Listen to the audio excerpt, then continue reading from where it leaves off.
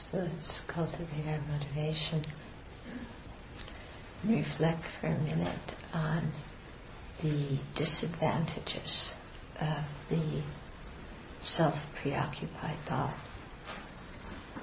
how it makes us spin around ourselves and makes everything regarding ourselves seem so incredibly important, so that we actually wind up more miserable.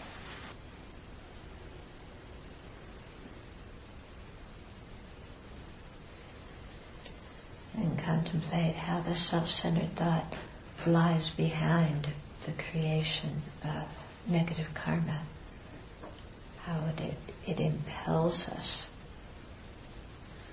to act in harmful ways, and in ways that bring about our own as well as others' misery.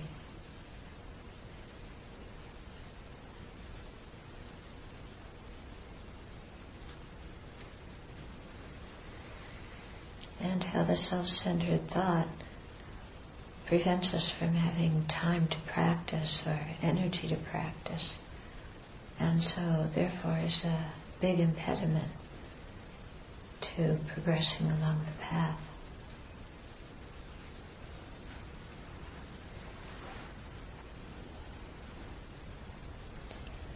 And so really see this self-centered thought not as your friend and protector, but as your enemy that makes you miserable.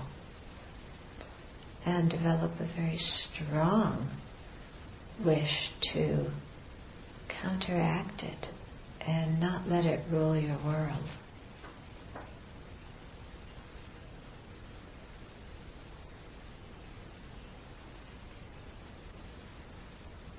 And then think that you'll dedicate your life and your life energy towards being of benefit to other sentient beings, and to benefit them in the most effective way, thereby to become fully enlightened. So make that determination, that aspiration.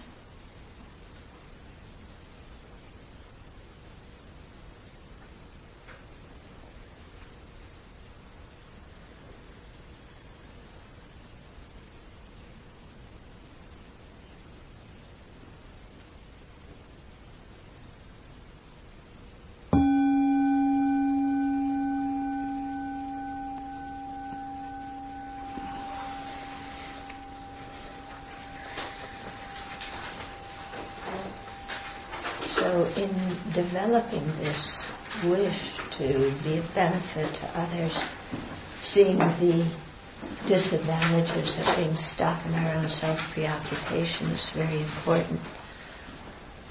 But we have to contemplate the faults of this self-preoccupation in a correct way. Otherwise we get all tangled up and confused. Okay. So yesterday we were saying that one way we get tangled up is we start to feel guilty for being selfish, and that's certainly not very useful. Another way we get tangled up is thinking that every time we have a preference for something, that it is selfish, and that therefore we should not have any preferences for anything and just do what other people want. Okay, we go to that extreme. Yeah, that every preference I want is bad. It's selfish. So I should just not have any preferences, and whatever anybody wants to do, then because I cherish them more than myself, I do it. So somebody wants to rob a bank, I help them. Okay, somebody wants to euthanize their animal, I help them. Somebody wants to tell off somebody in their workplace and scapegoat somebody who harmed them, and I help them. Somebody has a substance abuse problem, they have no money to buy their substance. Out of compassion, I give them money. Is that cherishing others? No, it's not cherishing others. Okay? So we have to be very careful here and really understand what giving up self-centeredness means and what cherishing others means. Otherwise, we get very confused and we think that being a bodhisattva means being a people pleaser. My friend doesn't want me to meditate, they want me to go out to the movies, so I give up my meditation and I go to the movies and watch sex and violence. Many people do that, Oh, my housemate, my partner, they don't want me to meditate, they feel neglected, they want to go out to the movies. So I give up my dharma practice. Is that wise? Is that beneficial for sentient beings in the long term? Okay? So we have to really think very deeply, what it means to benefit somebody and what it means to be self-centered. Okay? Because every time we have a preference, that doesn't mean it's self-centered. Because, Buddhas do have discriminating wisdom, which means that as people who aspire to be Buddhas, we have to cultivate our discriminating wisdom. Okay. And so we have to be able to clearly see, what is virtuous, what is non-virtuous. What is skillful, what isn't skillful, what's wholesome, what's not wholesome, so that we can have, clear values and then act according to those values, even if somebody else doesn't like it. Okay? Because in the long run, standing firm on our own values is going to be a lot more beneficial than getting involved in other people's trips. Okay? So, if other people are thinking clearly and they have good values and so on, and they have some wisdom, and they give you advice about what to do, or they want you to do something, those people we should listen to. Okay? But other people who don't have good values, who are lacking in understanding about karma, who don't, who are confused themselves, it isn't necessarily compassionate to do what they want us to do. Because often what they want us to do is, something under confusion. Okay? And so, I look at my teachers, and my teachers have very firm ideas about, what they're going to do and what they're not going to do. Okay? And they're very clear about that. You can't push them around. And they don't go, oh, well, poor this one wants me to do that. Yeah, sure. No, they really, think very clearly. And they have, they say no when they don't want to do something, when they don't think it's beneficial. Okay.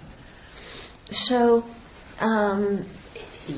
don't think that being compassionate and giving self-centeredness means saying yes to everything. Okay? Like I said, if it's somebody who's wise who gives you instructions, say yes. But think about it then too.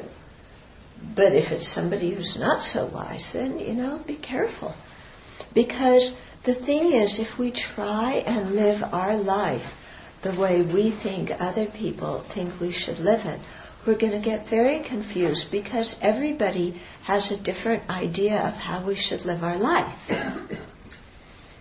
And so if our objective is to please people, we're going to get really tangled up because one action pleases one person, but the same action displeases another person. So what are we going to do?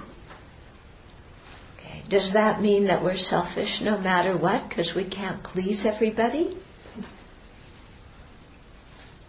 Okay. So being compassionate doesn't necessarily mean that you please everybody. Yeah? It means we really have to stand firm on what we know is good in the long term. So they always talk about, short-term benefit and long-term benefit. So there's, again, 4 points between these two. If something is of short-term benefit and long-term benefit, do it. Okay. If something is of short-term benefit but not long-term benefit, don't do it. Because you get some short-term benefit, but in the long term, it's not going to be good. If something is not of short-term benefit and is of long-term benefit, in other words, if you have to go through something uncomfortable for long-term benefit, do it.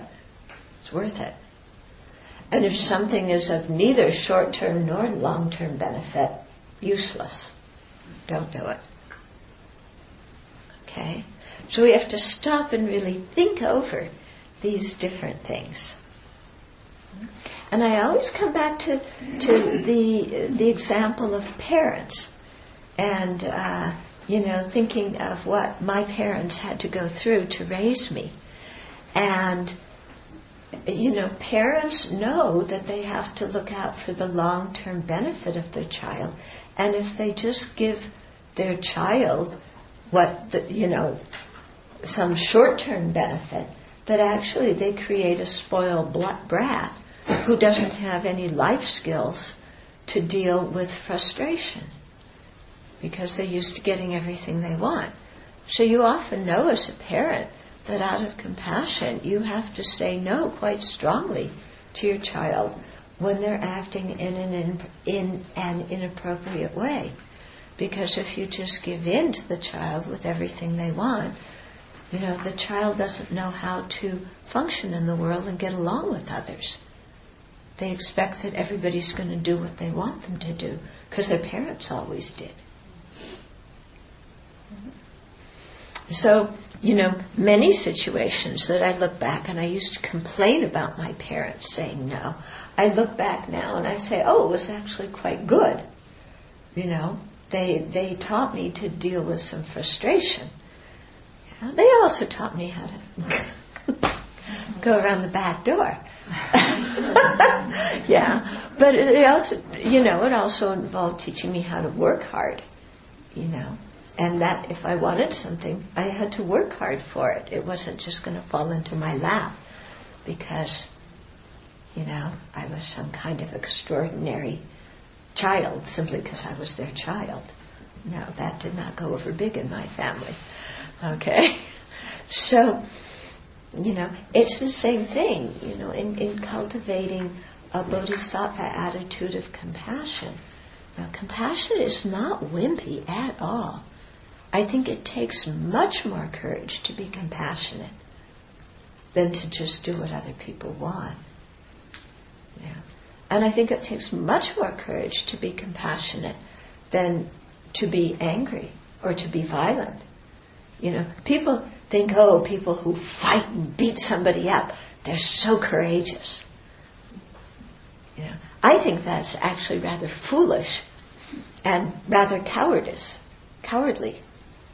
That it takes much more courage to deal with our own mind and get our mind in a balanced, wholesome state than it does to forget about our mind and just indulge in whatever emotion happens to pop up into our mind and act it out. Yeah, so if that emotion that pops up is anger and we want to beat somebody up, just going along with that, what good does that do? It's not courage. It's really foolishness. Okay? So we really have to think deeply in different situations. What does it mean to be kind? What does it mean to be selfish? So it's not easy. It takes a lot of thought, a lot of contemplation to get some clarity in our mind.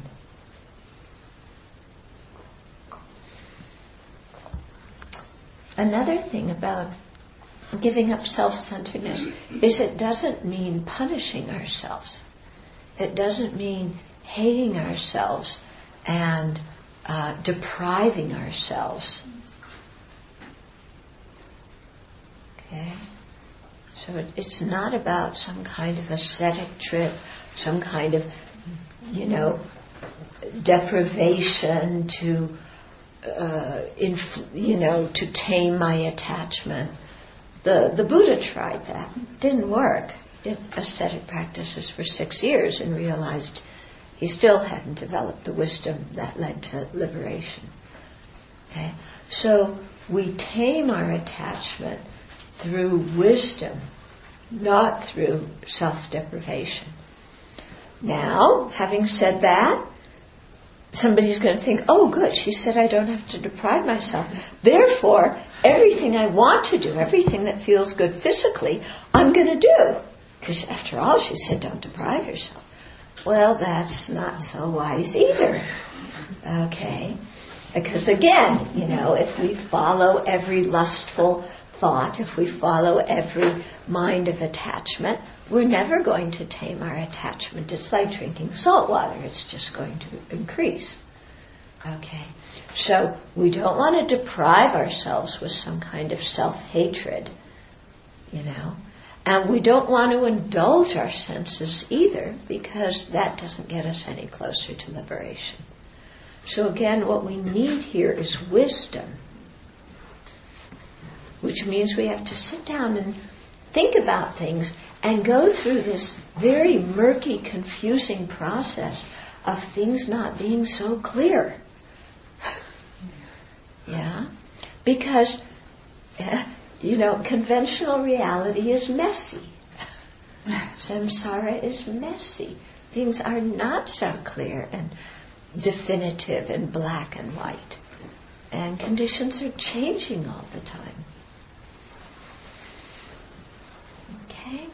But the main point here in seeing the faults of the self-centeredness is, when we look at the negative karma we've created, times when we've taken things that haven't been freely given, or, slept around indiscriminately, or lied, or scapegoated, or created turmoil by our speech, or, any number of things like that, to see that behind all of those things lay the self-centered mind.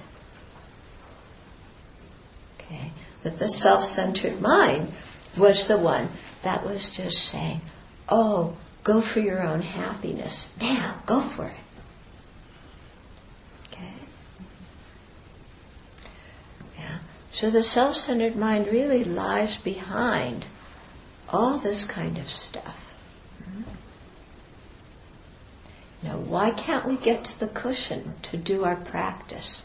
So many people come to me, I really want to practice, I can't get to the cushion, I'm just too busy. That's the self-centered mind. Everybody has 24 hours, Who is it who decides how to use our 24 hours? Okay, if you were in a prison camp and somebody was, going to shoot you if you didn't do what they wanted you to do 24 hours a day, then, okay, you can't sit and do your meditation practice. But that's not really the situation for most of us, is it? So whenever we say, I have to, that phrase, but I have to do X, Y, and Z, we should change it and say, I choose to do X, Y, and Z. Okay. So if doing X, Y, and Z is going to take up a lot of time, so that I don't have time to go to Dharma class, I don't have time to do retreats, I can't do a daily practice, I can't even sit and read a book, I can't do anything to deepen my practice, because I have to do X, Y, and Z. Okay. Then ask yourself if you really have to do it. Yeah. Do we really have to do those things? But I have to go to work. Really? Aren't you choosing to go to work? You can choose not to go to work. There are certain consequences if you don't work. But still, you can choose not to do it. Nobody's making you. Okay? So, we have to look at all the things where we say, I have to, and really say, I choose to. I choose to go to work because going to work, is brings me more benefit than not going to work. Okay? And so that's based on your standard of benefit. Somebody else might say, not going to work and doing a Dharma practice is going to be of more benefit than going to work. And that's their choice. Okay? But I think we really have to accept responsibility in our lives and not continually fall back on, but I have to. We choose to. There's always that choice. Okay? And so when we start saying, I choose to, then we see that we have to take responsibility for our lives. That we can't just say, oh, but my parents want me to do this, society expects me to do that. I got this education, so I better do X, Y, and Z, or, this, that, and the other thing. No, we have to really think clearly and make choices based on wisdom, not just on automatic. Okay? Because often when we make choices on automatic, it's self-centered thought running the show. Because, going on automatic is kind of easy. Then we don't have to deal with other people saying to us, well, what are you doing? But even when you make any choice, even on automatic, somebody else is going to come and say to you, what are you doing? Not everybody's going to like what you do. Yeah. And, what's so bad with somebody saying to us, what are you doing? Yeah, what's so bad? If we know what we're doing and why we're doing it, then we tell them.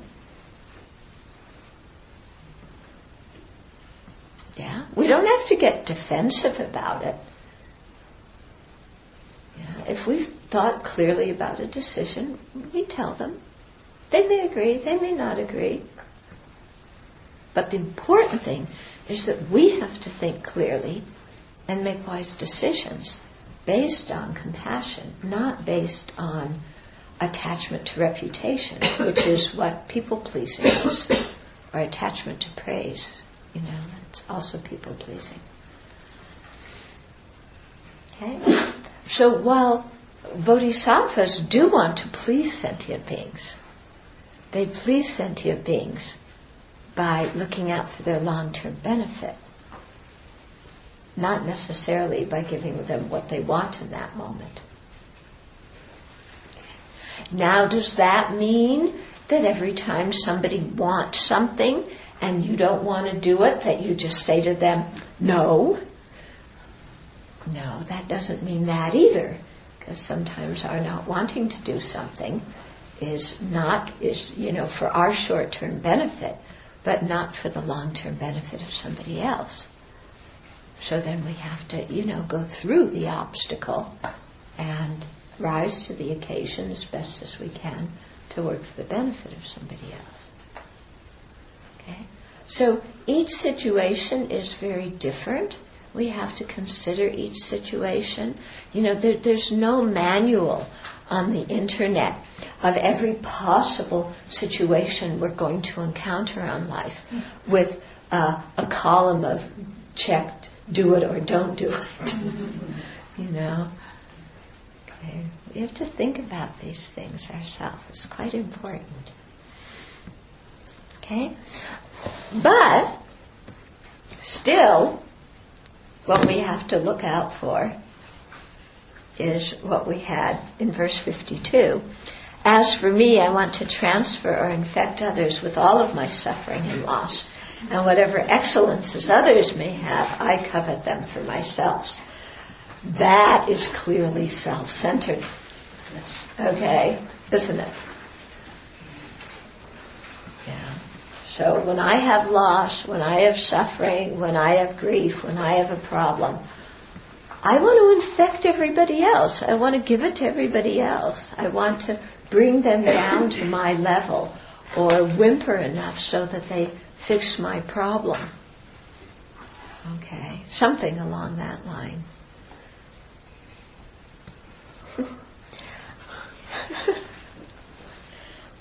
I was just thinking, whimpering. Whimpering. It's a good word, isn't it? Yeah. We usually think of babies whimpering. Do we ever whimper?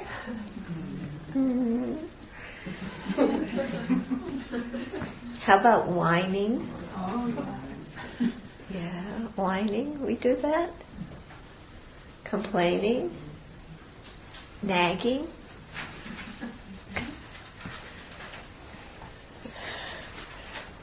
Okay. So, our own suffering, our own loss seems so monumental to us that we just infect everybody else with it. They should stop what they're doing and pay attention to my problem. Okay. Now, somebody is going to say, but on the other hand, some people don't know how to pay attention when they have a problem. They ignore their problem. They're not feeling well, and they don't tune into what their body's saying, so they just plunge ahead and they get sicker. Or they don't see that they're tired, they don't rest, and they keep going until they collapse. Yeah. So, shouldn't we be sensitive to our own problems? So you see here how we can get very tangled up. So there's a way of being mindful and being aware of our own problems, but without self-indulging about them. Yeah. And this is where we get hooked, where we get very confused and things get cloudy. Because often when we're aware of, let's say, not feeling well or being tired or whatever, then we go immediately to self-pity, to this is a national disaster, everybody's got to, help me, blah, blah, blah. Okay? Or we go to the other extreme of ignore it and push through it. Okay? So again, neither of those is wise. Yeah? We got to pay attention to our body, pay attention to our mood. Yeah? Do what we need to do to stay healthy, but without self-indulging. And without letting our self-centered mind start spinning around our condition. Because as soon as our self-centered mind starts spinning around our condition, then our condition makes us more and more unhappy and impinges on our ability to do things that we can do. Because we can become so super sensitive about everything. Okay? So this whole thing of balance, of knowing how to take care of ourselves, but how not to indulge. Okay? And it's not an easy thing. Yeah, most of us fall to one extreme or another. So it's something we play with time. Yeah? Okay? So be aware, but not self-indulging. It's like you might wake up, I'm in a bad mood. Okay. Then the thing is, well, what do I do when I'm in a bad mood? What's our usual MO when we're in a bad mood? Now, how do you act when you wake up in your bad mood? What do you do? What do I do? In the kick the cat, so to speak. What? I kick the cat. You kick the cat. Okay. Not really, but I'm just like, way. What other people do when you're in a bad mood? Yeah? Stay in bed. Stay in bed. Pull the covers up. Yeah. I take refuge in my bed. Okay. Okay, what other people Somehow do? manage to let someone know. You manage to let someone know?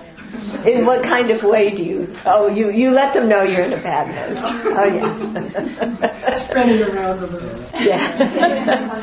Yeah, you don't want to keep everything to yourself. I want to be transparent.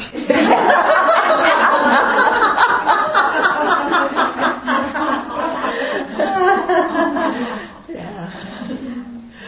Okay. So, we can see we have our usual way of dealing with our bad moods. And are these always the most effective way? No. Okay. If I lay in bed and listen to Dharma teachings, it's okay. Well, not if somebody else is counting on you to be somewhere. Yeah. If you're supposed to drive your friend to a doctor's appointment and you don't show up because you're in a bad mood and you have the covers over your head. Okay. So, kind of what I think is very helpful to do in a bad mood is come back to bodhicitta, and come back to the faults of self-centeredness, the benefits of cherishing others, the kindness of others. I've already dedicated my life to be a benefit. And this bad mood is impermanent. I don't need to make such a big deal out of it. Yeah. It's like being in a bad mood is not the end of the world. I can endure it. It's going to pass. I don't have to spread it around. Okay? So learning how to deal with a bad mood. You're aware you're in a bad mood, but you're also able to work with it so that your bad mood doesn't control you. And so that it doesn't, impinge on everybody else. Yeah? Venerable, something that I've found in the last while that works is first that, noticing, okay, and then drawing it in. This is really self-centered. And, my mind can still get hooked. And so then I'm watching, like, how hooked you are. And, now I will often turn to the Buddha, whoever, Tara, Chenrezig, and say, really, please, I know I'm responsible for this, and, maybe I'll say mantra, or, I'm pushing my intention farther out, and then it works. I guess I'm kind of amazed by this, like a little bit unbelieving. Yeah. Yeah, it does work. But it does work. And then I see, it did shift. Yeah. When I wasn't looking somehow, Yeah. It just passed. Yeah. If you do meditation, just even, you don't have to even sit on your cushion, but you just think of one of the Buddhas and like coming into you and saying the mantra, things shift. But we have to try and do that. But like you said, most of us are skeptical that it would really work. It's like... And not be superstitious. Do you know what I mean? Yeah. I'm not, it's not magic. No, it's not magic. Yeah. There's a cause and effect relationship there. Because when you're thinking of a Buddha and a Buddha's qualities, when you're imagining light coming into you, when you're turning to your spiritual practice and your spiritual values, you are changing your mind. Yeah. So of course it's going to work. Mm-hmm. Sometimes when I wake up in the morning and I know I'm in a bad mood, I'll sort of get overcome with fear. And if I think about my life and how lucky I am to have it, and then I'm able to kind of move on to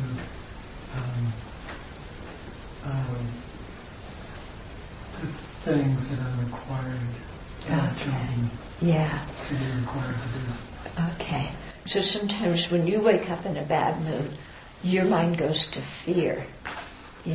because it seems like the world's crumbling when you're in a bad mood. And so then what you do is think of precious human life and everything that you have going for you and how fortunate you are. And then that stops the fear. It stops the exaggeration in the mind of the world is crumbling, because you see that the opposite is true and you have so much going for you. And then you're able to turn your mind to your kids and everything else. Yeah. Mm-hmm. What I've learned is that,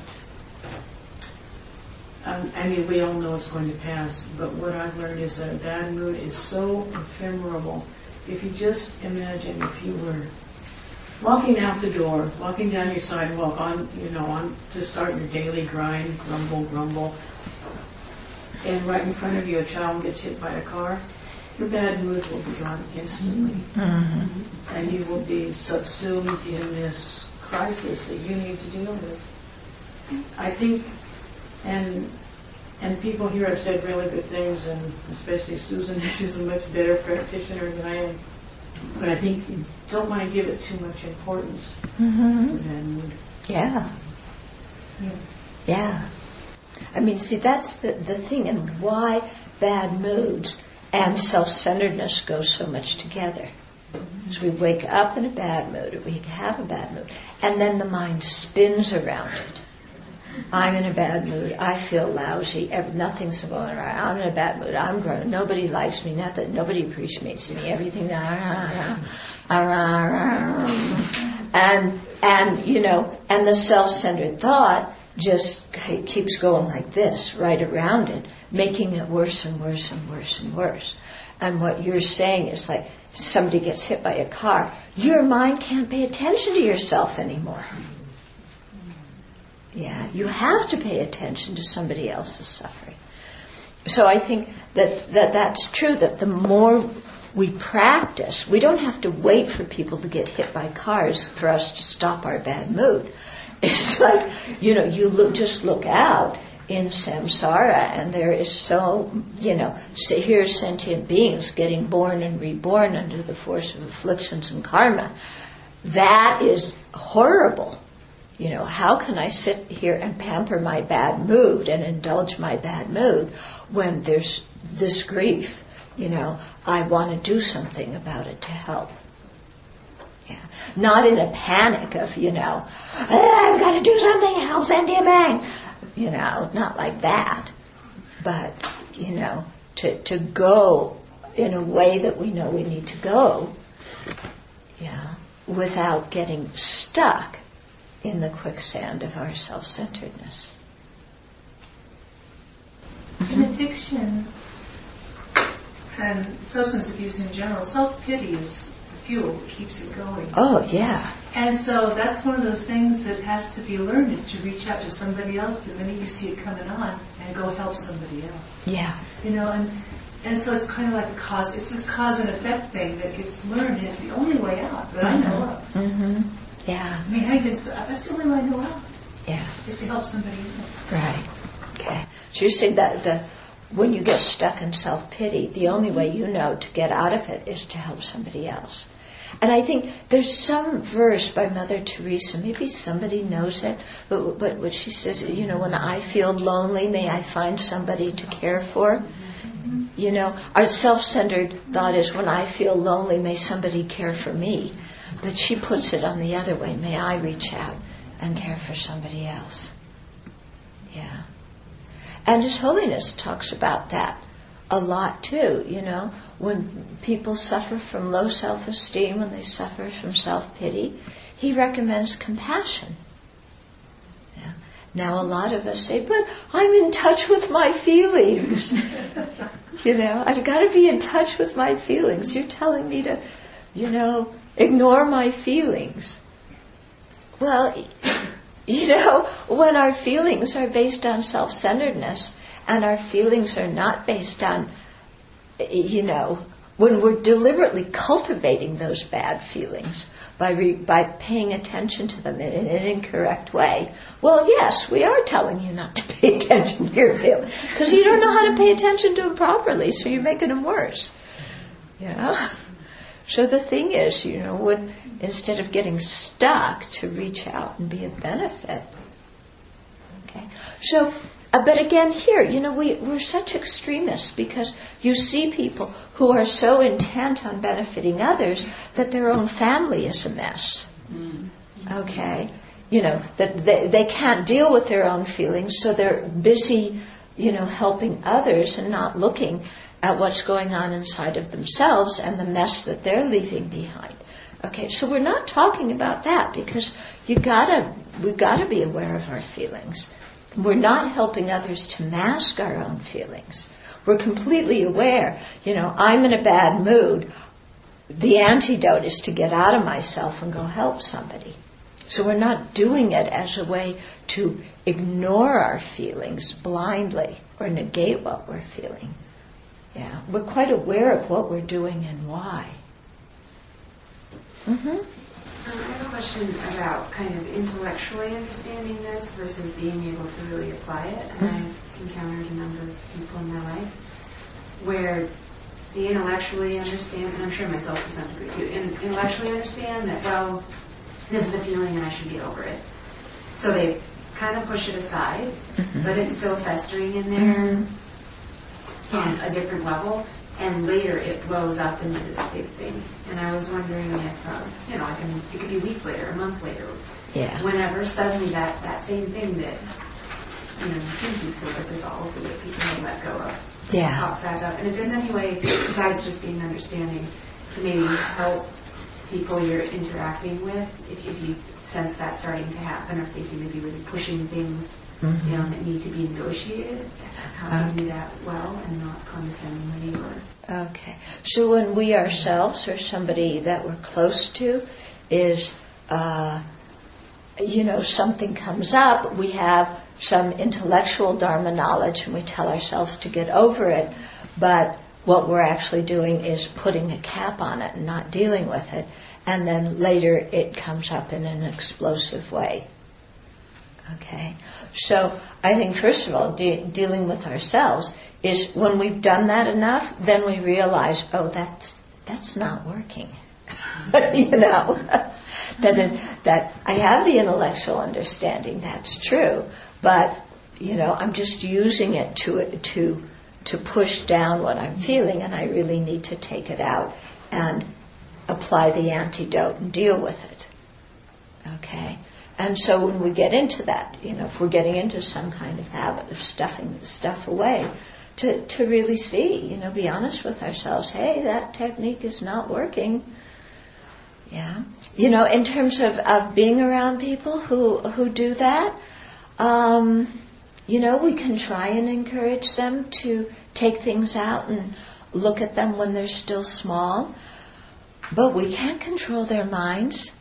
Hopefully, if that technique doesn't work enough times, they'll realize that stuffing it doesn't work.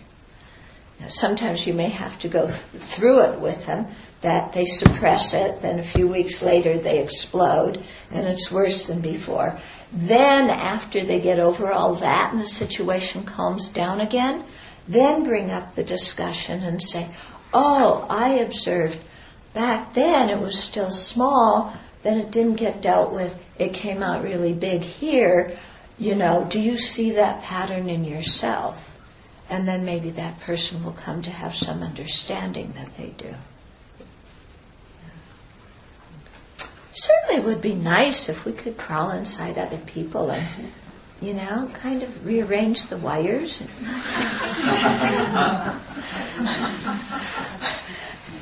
So that they notice all of their problems as clearly as we notice their problems.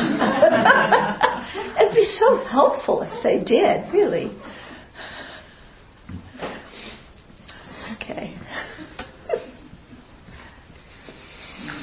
Okay, verse 53.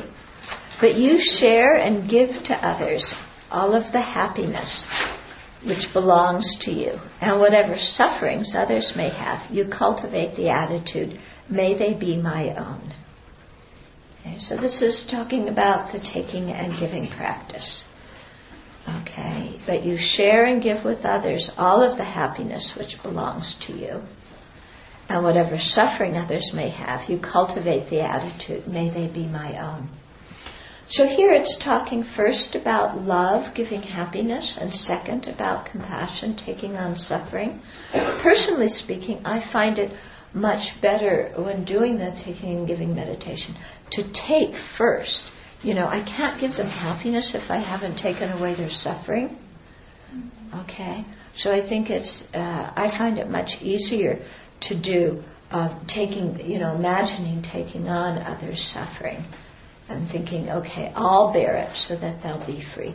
And then on top of that, giving away body possessions and merit to them. It could be that maybe why they sometimes teach the giving part first and then the taking is that giving sometimes is easier. Oh yeah, I can give my body possessions and merit. I'm giving, kind of, yeah, I can give. But take somebody else's suffering? No way. Okay? So it could be because, often we feel like the giving is easier. Maybe. Okay. So there's some verses in the Gayatri Bodhisattva's way of life that concern this, that I thought I would just go over. Actually, if you're in a bad mood, read this book. Yeah. This book is better than any medicine for bad moods. Okay. So regarding giving, there's one verse in here where Shantideva says, if I give this, what will I have left to enjoy? Such selfish thinking is the way of ghosts. If I enjoy this, what shall I have left to give?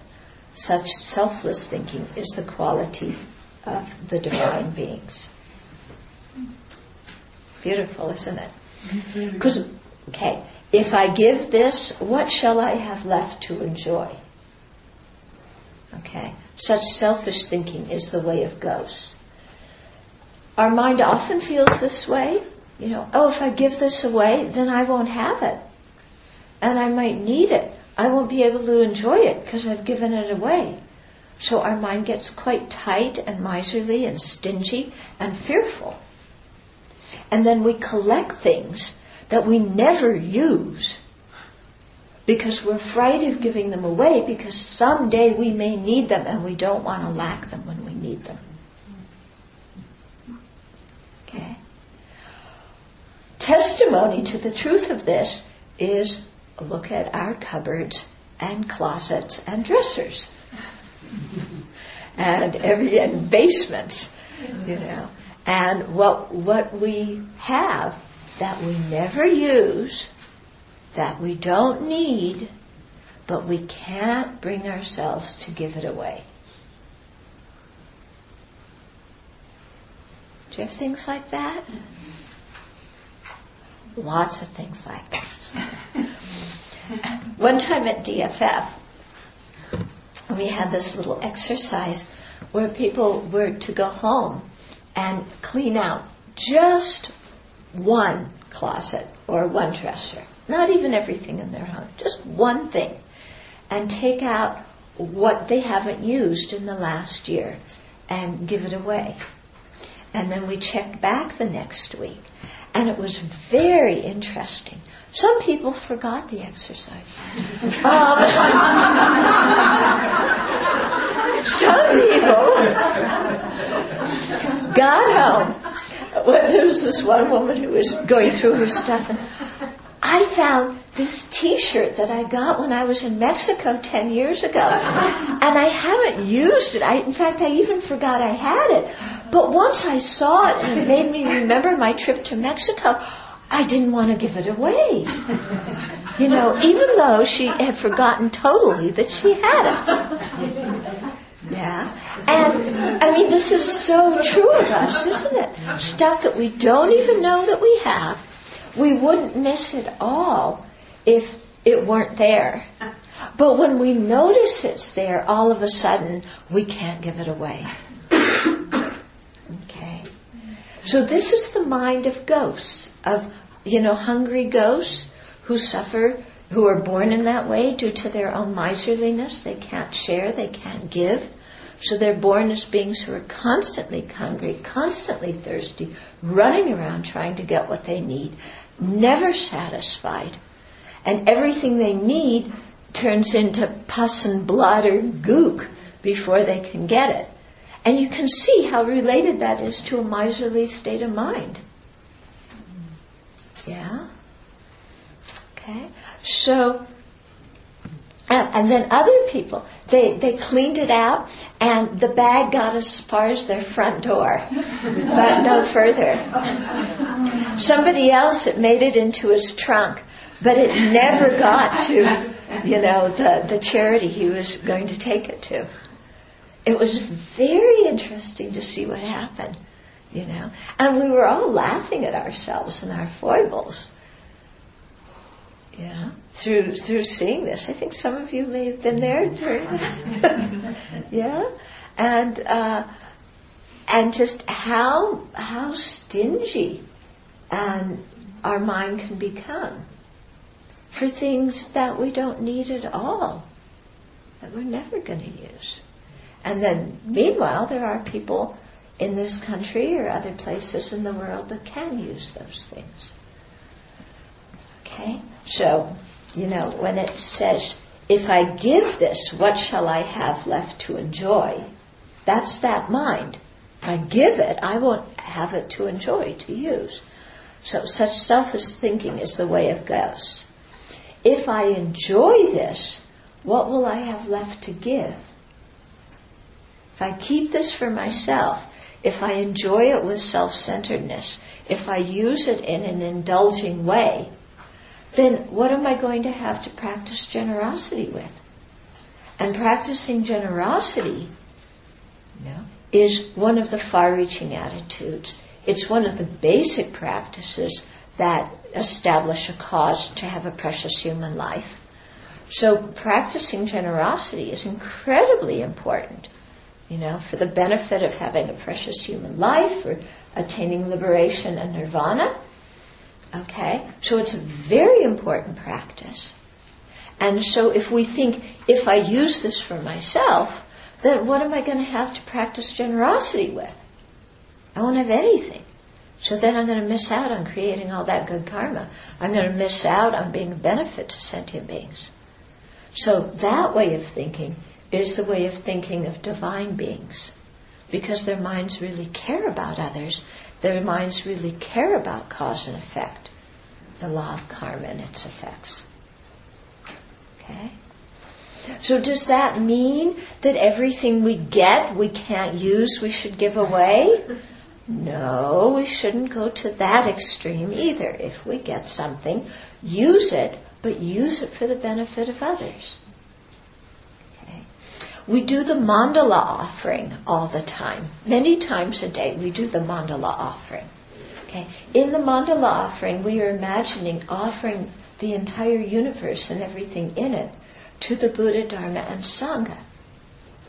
So then, what we have that we label mine, actually we've given to the Buddha, Dharma, and Sangha. Unless we've been doing our mandala offering and saying we're giving it, but we haven't really given it. Yeah. Mount Meru and the sun and the moon and all these treasures of humans, gods. I give to you, Buddha, in name only, because I'm going to keep them. Okay, when you do the mandala offering, you have to really give and feel like these things are no longer mine. The 3 jewels are allowing me to use them. So I should use them carefully. If I'm using something that belongs to the 3 jewels, I should use it respectfully and carefully, and not with a self-centered mind.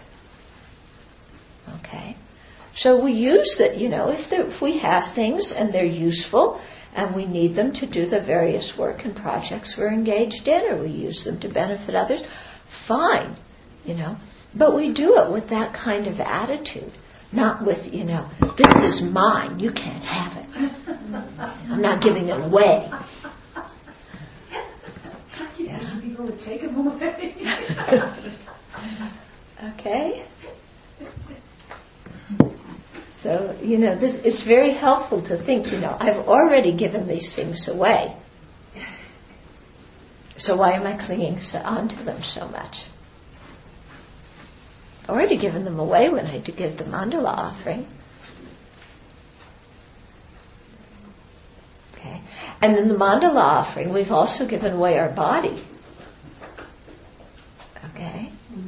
So if I've given away my body, why am I clinging onto it as mine, as this precious thing that needs to be so indulged? Okay. And we've also given away in the mandala offering all the people we're attached to. Yeah. So that helps us, Then they're not mine. I'm hanging on to them. Mm-hmm.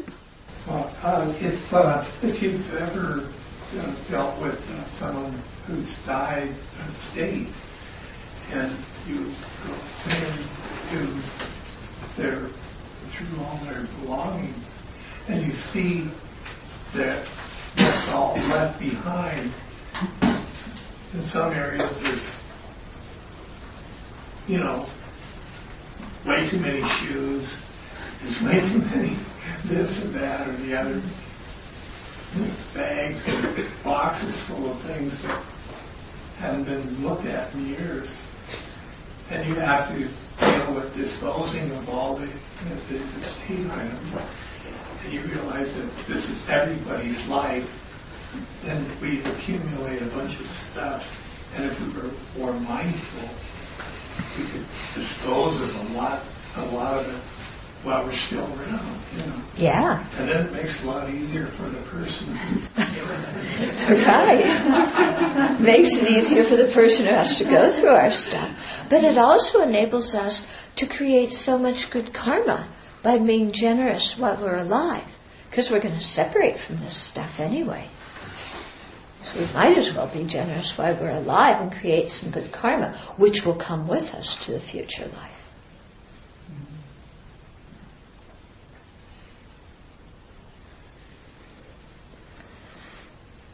So your next session, when you're doing the bowing, you can focus specifically on all my stinginess, all my miserliness, all my attachment. I'm bowing to purify that. And when you're down, all this light coming into you, purifying all of that.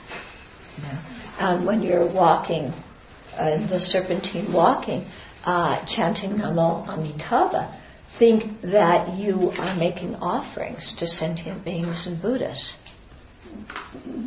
Okay? So bring what we've talked about in teachings right into those practices as you're doing them. And when you make offerings to sentient beings and Buddhas, think of them as being more beautiful than the actual object is. It's not like I'm going to give my old pair of sneakers. You make them very beautiful.